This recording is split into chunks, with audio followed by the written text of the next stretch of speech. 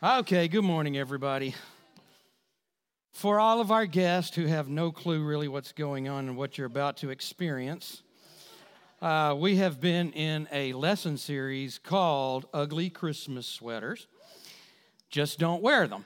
And somewhere along the line, we had this great idea that all the pastors should find the ugliest sweater they could find and wear it while they were preaching. Didn't dawn on me how stupid an idea that was until Pastor Sam was up here on the first Sunday with jingle bells on his sweater, and every time he'd go, Jesus, it'd go ding-a-ling-a-ling-a-ling. So, I'm going to show you mine, and it is quite ugly.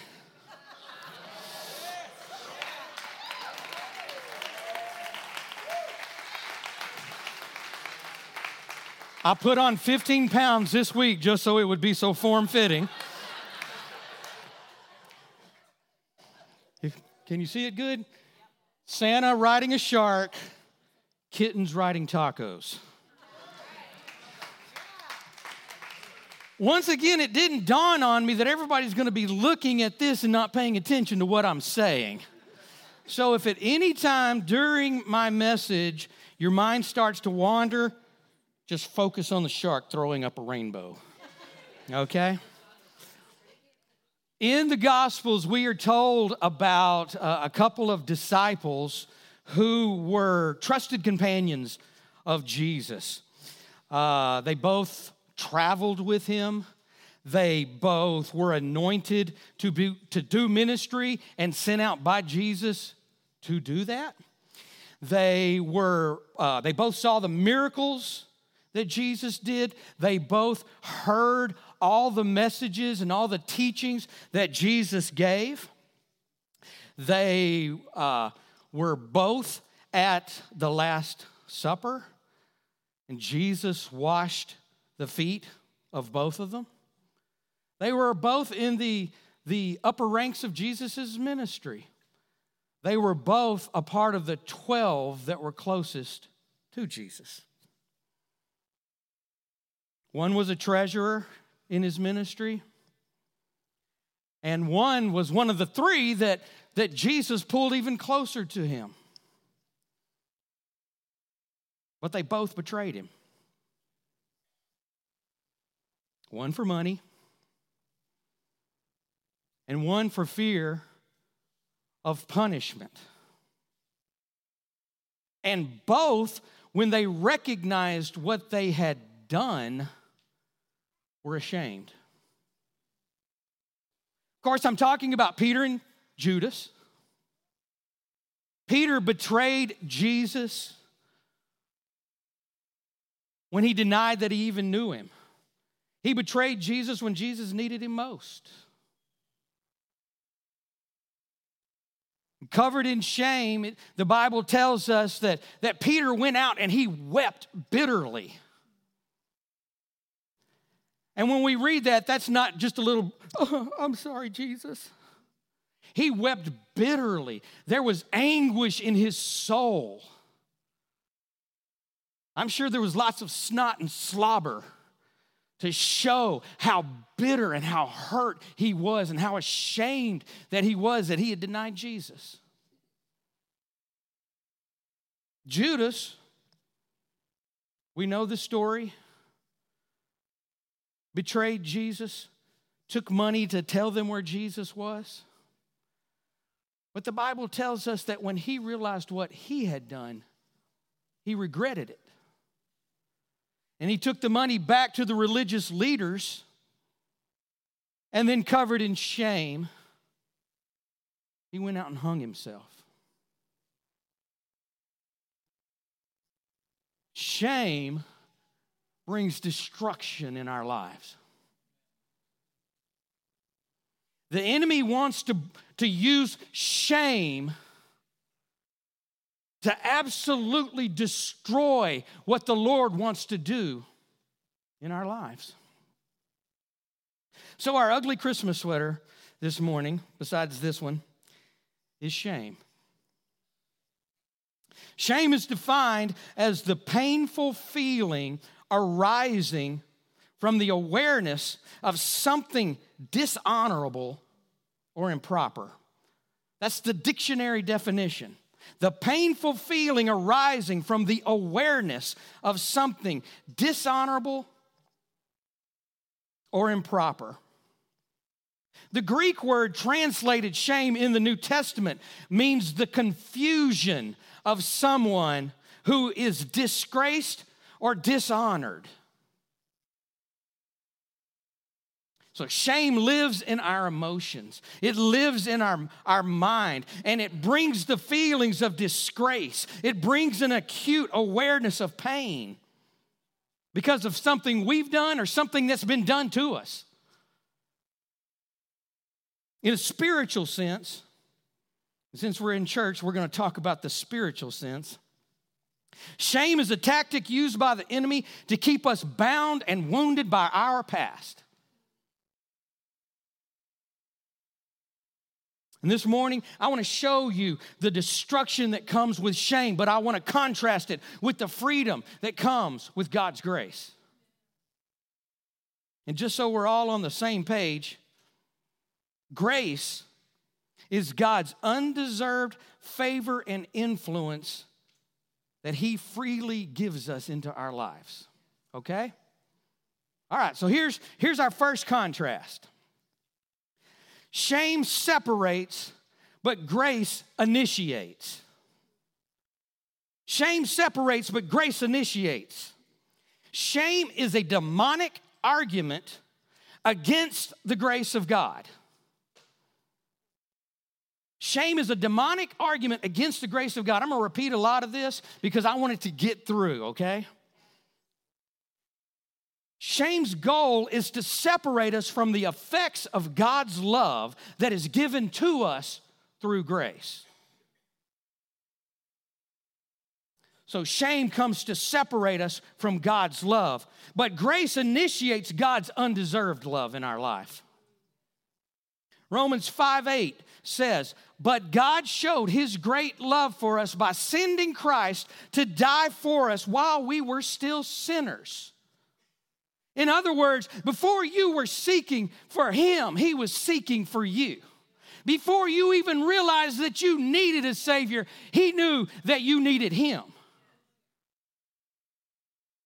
And I also want you to grab this part right here. It says, while we were still sinners. Because once you come to this side, we're not living as sinners anymore. He gives us a new identity, and we'll get into this a little bit deeper, but I want you to hear that.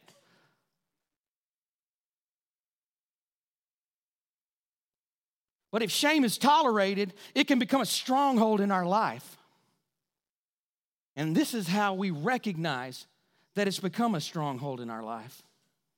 We interpret situations through the lens of shame and pain. We imagine false motives in people because of shame and pain. We can't even allow somebody to do something nice for us because we're looking for an angle. Why do they want something for me? Everything is based on how I'm seeing it through my hurt.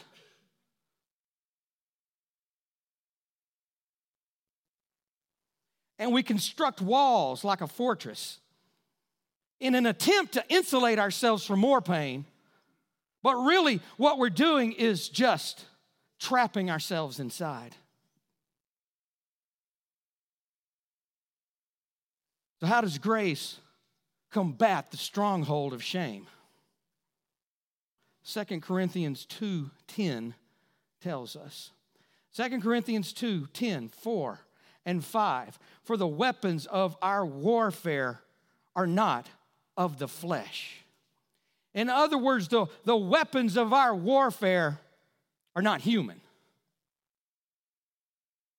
But they have divine power to destroy strongholds. We destroy arguments and every lofty opinion raised against the knowledge of God. And that's what shame is. Shame is an argument raised up against the goodness and the grace of God. Because it tells you that you're the one person living on this planet that God's love can't get through to. You're the one person that has suffered so much that God can't break down your walls. We destroy arguments and every lofty opinion raised against the knowledge of God and take every thought captive to the obedience of Christ. Now, there are many weapons that we could talk about because God's given us weapons. He's given us prayer. He's given us the word. But this morning, we're talking about grace. And you may have never heard of grace as a weapon, but grace is a weapon in your life.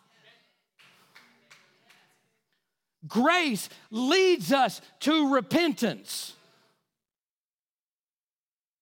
Repentance.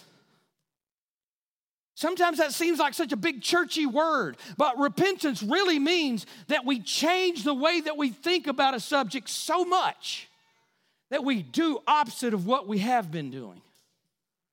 So God's grace leads us to a place where we begin to understand and we begin to see things differently and we understand God differently, so much so that we stop doing what we have been doing and start doing what He's called us to do. Grace allows us to identify ourselves as the children of God. I'm going to tell you, the hardest thing to do as a pastor is to get somebody to identify with Christ before they identify with whatever label they want to put on themselves. Because this world is full of labels. I'm a this, I'm a that. I've been through this. I've been through that. And everybody wants to label themselves with something. And I'm not saying that you haven't suffered trauma, that you haven't had pain. But if we don't identify with Christ first, that's not going to change.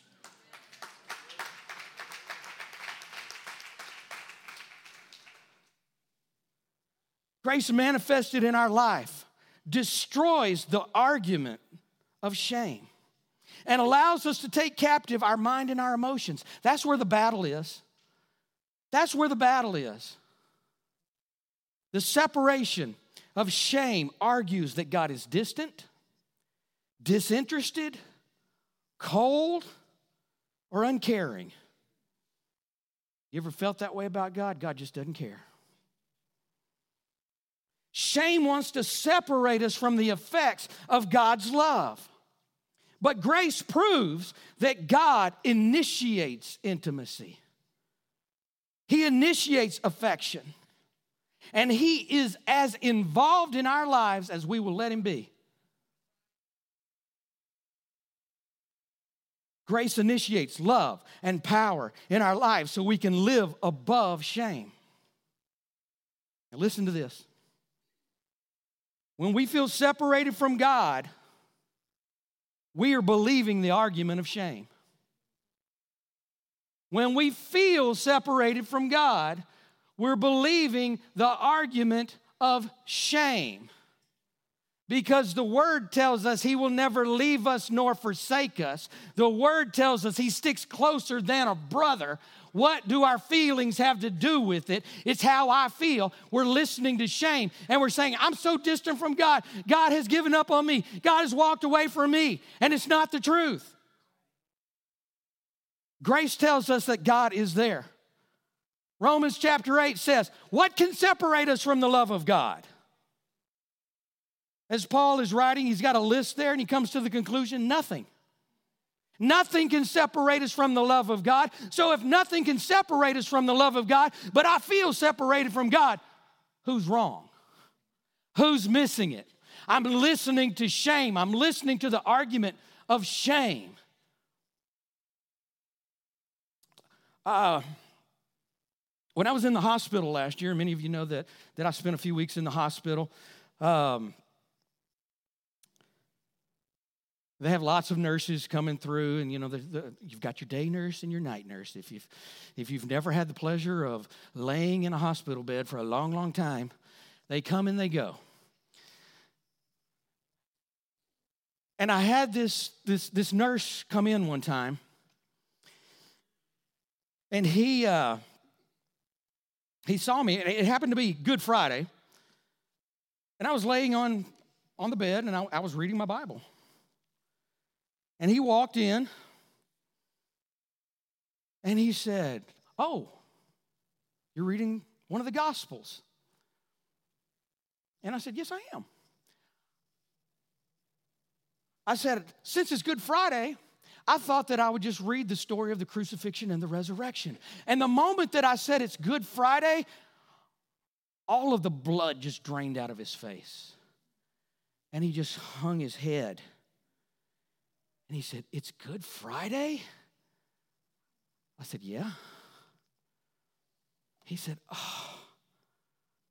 He said, I'm such a terrible Christian. He said, I've gotten so far from God. He said, my mom would be so ashamed of me that I didn't know it was Good Friday. He said, I'm a horrible person. See, but the problem was he had allowed shame to fool him. But guess what? He walked into my hospital room where grace does abound. And I just began to talk to him. So I said, do you have a relationship with Jesus? Yeah, I do. But I haven't been to church in years. I said, that's okay.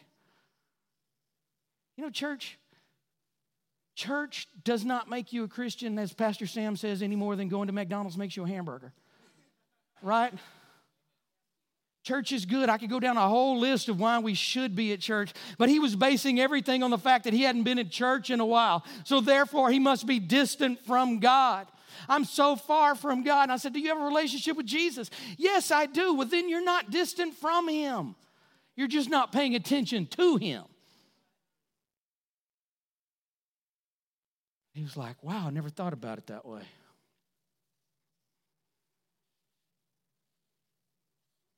We'll go on with him later. Let's move on to our next point. Shame alienates, but grace penetrates. Shame alienates, but grace penetrates. Shame is a demonic lie whose goal is to alienate us from the effects of forgiveness.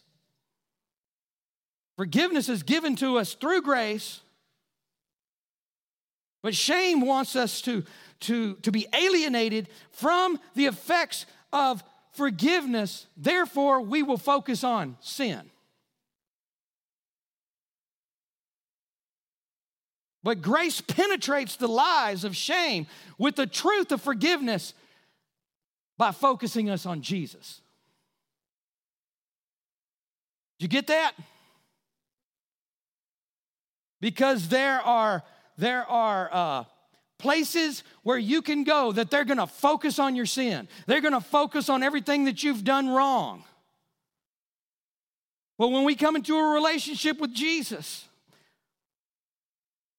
and his love leads us to a place of repentance, we should no longer be focusing on sin. We should be focusing on Jesus. Romans 8:1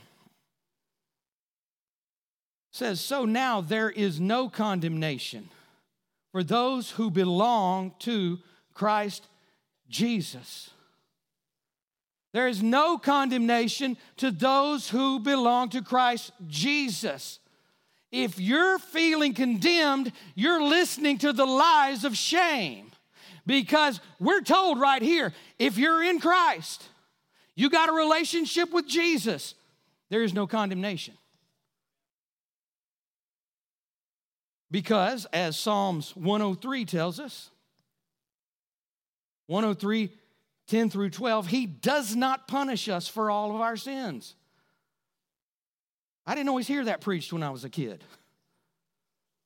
I heard it preached, if you did something wrong, God's going to break your leg. But he does not punish us for all our sins. He does not deal harshly with us as we deserve. We do deserve it. But remember what grace is. Undeserved. For his unfailing love towards us, towards those who fear him, is as great as the height of heaven above the earth.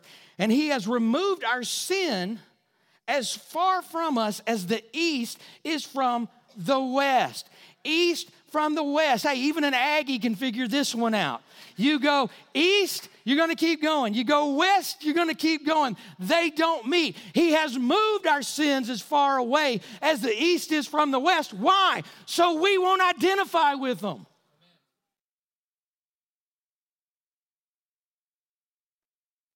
Grace helps us understand the true mission of Jesus. Jesus didn't come to get us to act differently, but to see differently. To see who we are in Christ Jesus. Jesus didn't come to get bad people to do good, but to get spiritually dead people to live. So therefore, Jesus didn't come to deal with sin, he came to deal with death. Ephesians 2:5 says that even though we were dead because of our sin, he gave us life when he raised Christ from the dead. It's only by God's grace that you have been saved. Sin is the fruit, but death is the root.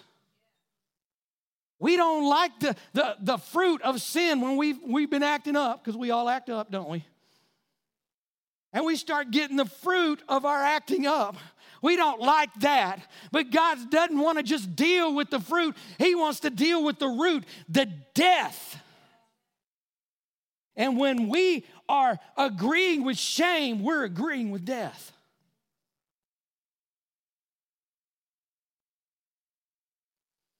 The lies that shame brings alienates us from God by focusing on sin.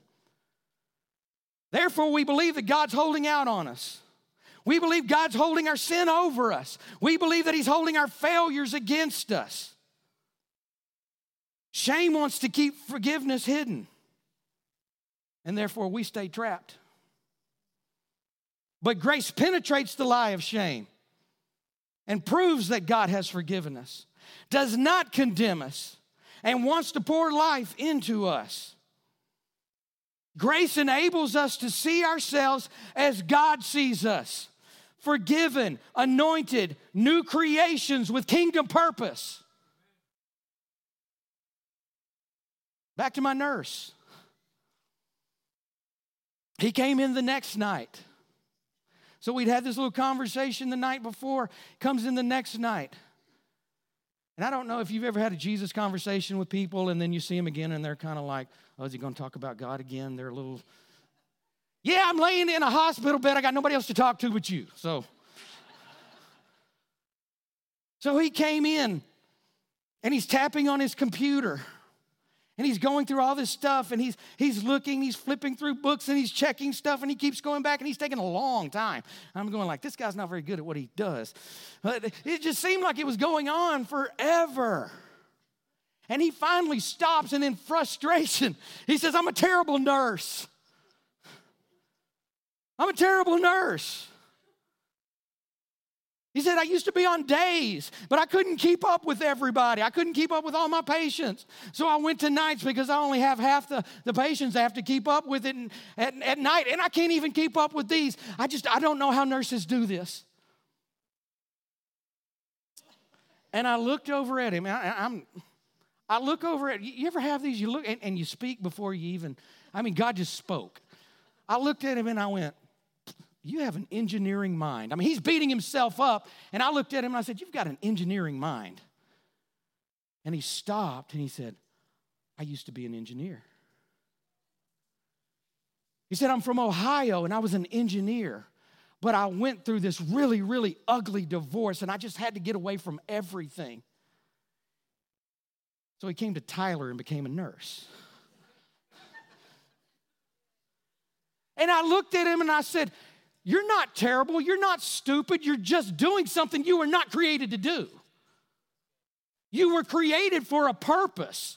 Were you a good engineer? Yeah, I loved it. You're doing something you weren't created to do. See, when we're being and doing things we weren't created to be or do, shame can get on us.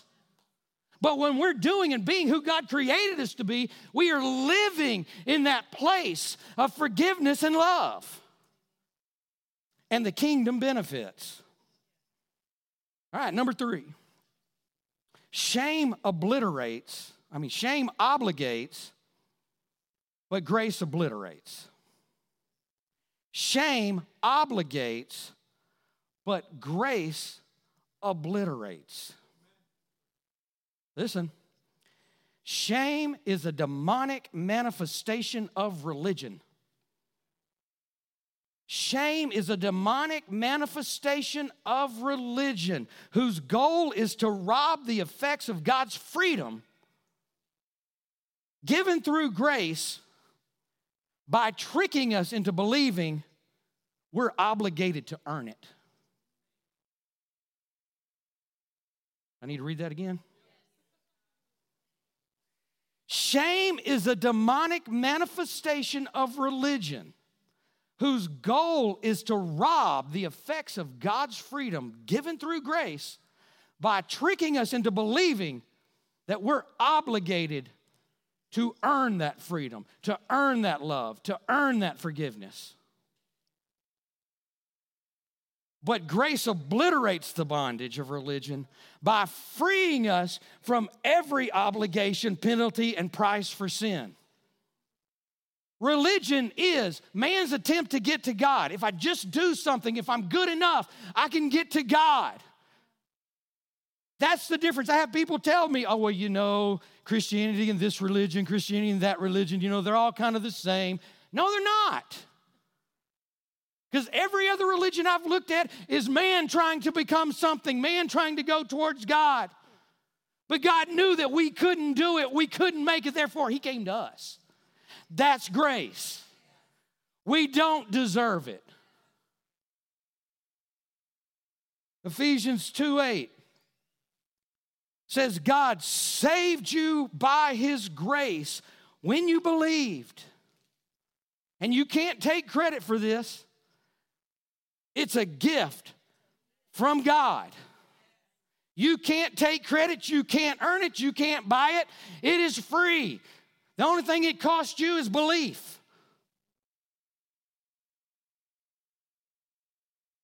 Hebrews 10, verses 17 and 18. Then he says, I will never again remember their sin or their lawless deeds. And when sin has been forgiven, there is no need to offer any more sacrifices. Why are we trying to pay for something that's already been paid for? Why are we trying to earn something that God has already given? But we do it. Well, you know, if I just fast, God will answer my prayers. If I just pray 10 hours a day, God will listen to me. Look, fasting is not twisting God's arm to get Him to do something for you. Fasting is dealing with you. Fasting is putting you in a place to hear and receive. All right? Stop trying to earn it. You've already got it. But I don't deserve it. Welcome to the club. None of us deserve it, but He gave it anyway. There's no more sacrifice for sin. It's already been forgiven. It's already been released. All we have to do is receive it. All right, we're now free to live as we were created to be. Galatians 5:1 says, so Christ has truly set us free. Now make sure that you stay free. Christ has set us free, so make sure that you stay free. And don't get tied up again in the slavery of the law. Now, Paul was talking to people that were trying to live Jesus with the Old Testament law. And he's saying you don't need the Old Testament law. Jesus fulfilled the law. So all those old rules and regulations, he was saying now become slavery.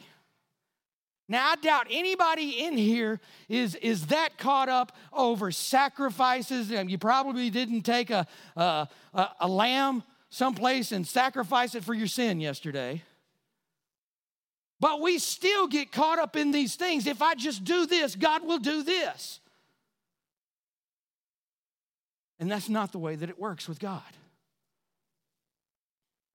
We've said this around here for a long time. Freedom is not the absence of something. It's not the absence of rules. It's not the absence of the law. It's not the absence of shame. It's not even the absence of sin. So freedom is not the absence of something. Freedom is the presence of someone. The greatest expression of grace is the presence of God in our lives. But shame obligates us to try to earn God's grace and freedom. And when we try to live that way, it actually opens the door to other manifestations of pain, like anger, rejection, hopelessness, isolation, fear, jealousy, perversion, depression. You could just go down a long list.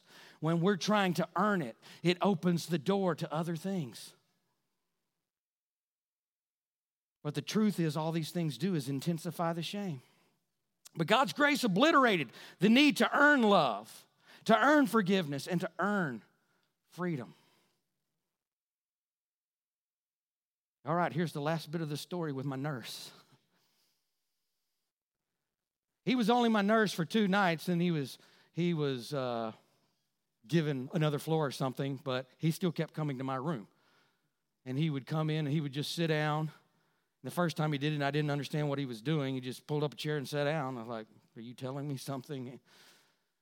He goes, "Oh, no, I'm not even your nurse tonight. I just wanted to come back and talk." And he came in, and he said, "You didn't know this last night when we were talking about him being an engineer." He said, "I just got an offer to go back to Ohio and take an engineering job." He said, "After you and I talked and after you and I prayed, I went and I turned in my notice." He said, "I'm going to be who God called me to be." See, the shame had gotten off of him to the place where he could see who he really was and what he was really supposed to be doing. And then it was easy to connect with his destiny. We've all experienced shame because we've all messed up. We've all missed the target somehow. But shame's end goal is always separation, alienation, obligation, and finally, destruction. But we have a choice. We can choose shame or we can choose grace. And when we choose grace, it may be a walking out. I'm not trying to say, it's some kind of, magic wand, grace, ding, ah. We may have to choose grace every morning. Lord, I choose grace this morning. I choose grace this morning. I choose love this morning. I choose freedom this morning. I do not choose shame. Both Peter and Judas felt the shame for their betrayal of Jesus. So here's kind of a throw a wrench into everything type of question. Was Judas's betrayal greater than that of Peter's? Now, we've been religiously trained to believe so. Oh, he sold out Jesus. So did Peter. Peter betrayed Jesus just like Judas betrayed Jesus. Peter, when he realized what was going on, it says he went out and wept. He was obviously sorrowful. He was broken. But the Bible also says that Judas, when he recognized that what had happened to Jesus, he regretted what he had done. See, if you really begin to think about it, The Bible tells us that Judas was the treasurer. He kept the money bag. And John says he'd been dipping into it. And then he goes to the religious leaders and says, how much will you give me if I tell you where he is? How much you think he'd been dipping out? I'm going to guess about 30 pieces of silver. Because he agreed for that 30 pieces of silver. Now here's something else we need to understand. Judas had been with Jesus in the temple many times when the religious leaders wanted to arrest him. When people picked up stones to throw at him because he had said, I'm the Son of God. And Judas had watched Jesus walk out of those. Is there any reason to believe that Judas didn't think Jesus was just going to walk out of it?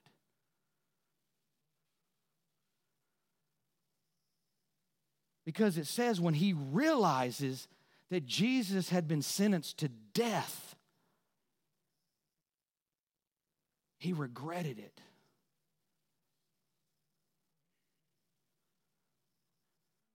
So whose sin was worse? Peter's or Judas's? Peter was one of the first called to be a disciple. Peter was given heavenly revelation that Jesus was the Christ. Peter saw Jesus in his full glory when he was transfigured in front of him. Jesus prophesied that Peter would be the rock that the church was founded on. Yet he betrayed Jesus. He denied that he even knew him, not once, but 3 times. Peter was the man that declared, I'll die with you, Jesus. Peter was the guy that took a sword and tried to defend Jesus when they came to arrest him. But when Jesus needed him the most, he denied him.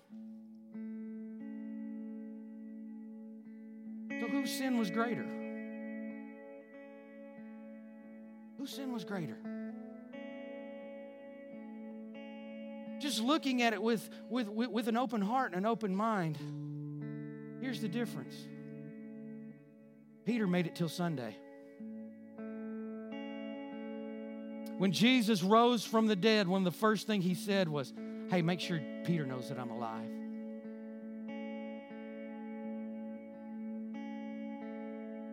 And this is just me questioning. What if Judas had made it till Sunday?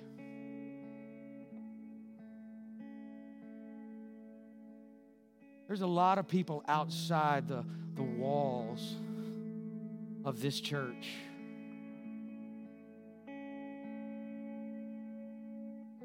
And they're hurt. They're living in shame. And the question is, are they going to make it till Sunday? Are they going to make it till Sunday? You see, I've messed up a lot in my life. I sold out Jesus.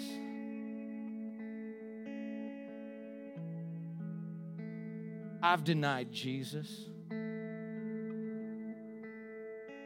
But I made it till Sunday. So it's now my job to help other people make it to Sunday.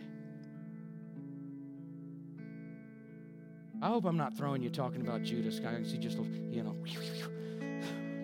people's minds just spinning. I'm here to tell you that the blood of Jesus, the forgiveness of Jesus is for everybody. There is nobody that has gone too far. When people ask me sometimes, why do you give that person so much time? Why don't you give up on that person? Because they need to make it till Sunday.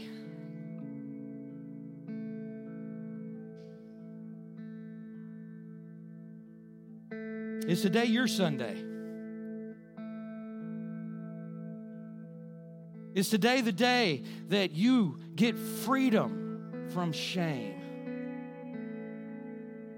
The Bible says everybody has sinned and come short of God's glorious goodness. We've all done it. But do we live in shame or do we run to Jesus? Because shame will push you away from God, but grace draws us in.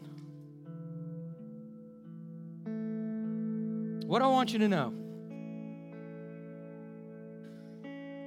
you are not obligated by shame to pay for your past mistakes. What do I want you to feel? I want you to feel grace penetrating the wall of shame that you've erected. And what do I want you to do? I want you to allow grace to obliterate the bondage of shame in your life. Will you pray with me?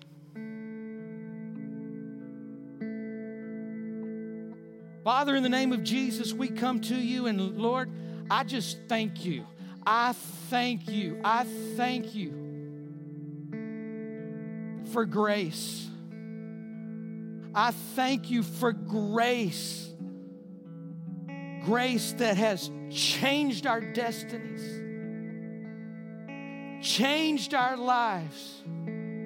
Grace that brought us into the kingdom of God so I can identify as a child of God. And Lord, this morning, I just pray over everybody in this room. Lord, and I just stand against shame, Lord, as they are receiving it. I know that they have to do it. They have to say, Lord, I'm tired of the shame. I want the grace. And if that's you, just begin to say it. I want the grace. I want the grace. I'm tired of the shame. But Lord, I pray over them that they have the boldness to let go of the past, the boldness to let go of something they've identified with, the boldness to see themselves in a different light, the boldness to be who God has called them to be. Lord, we're going to take off shame.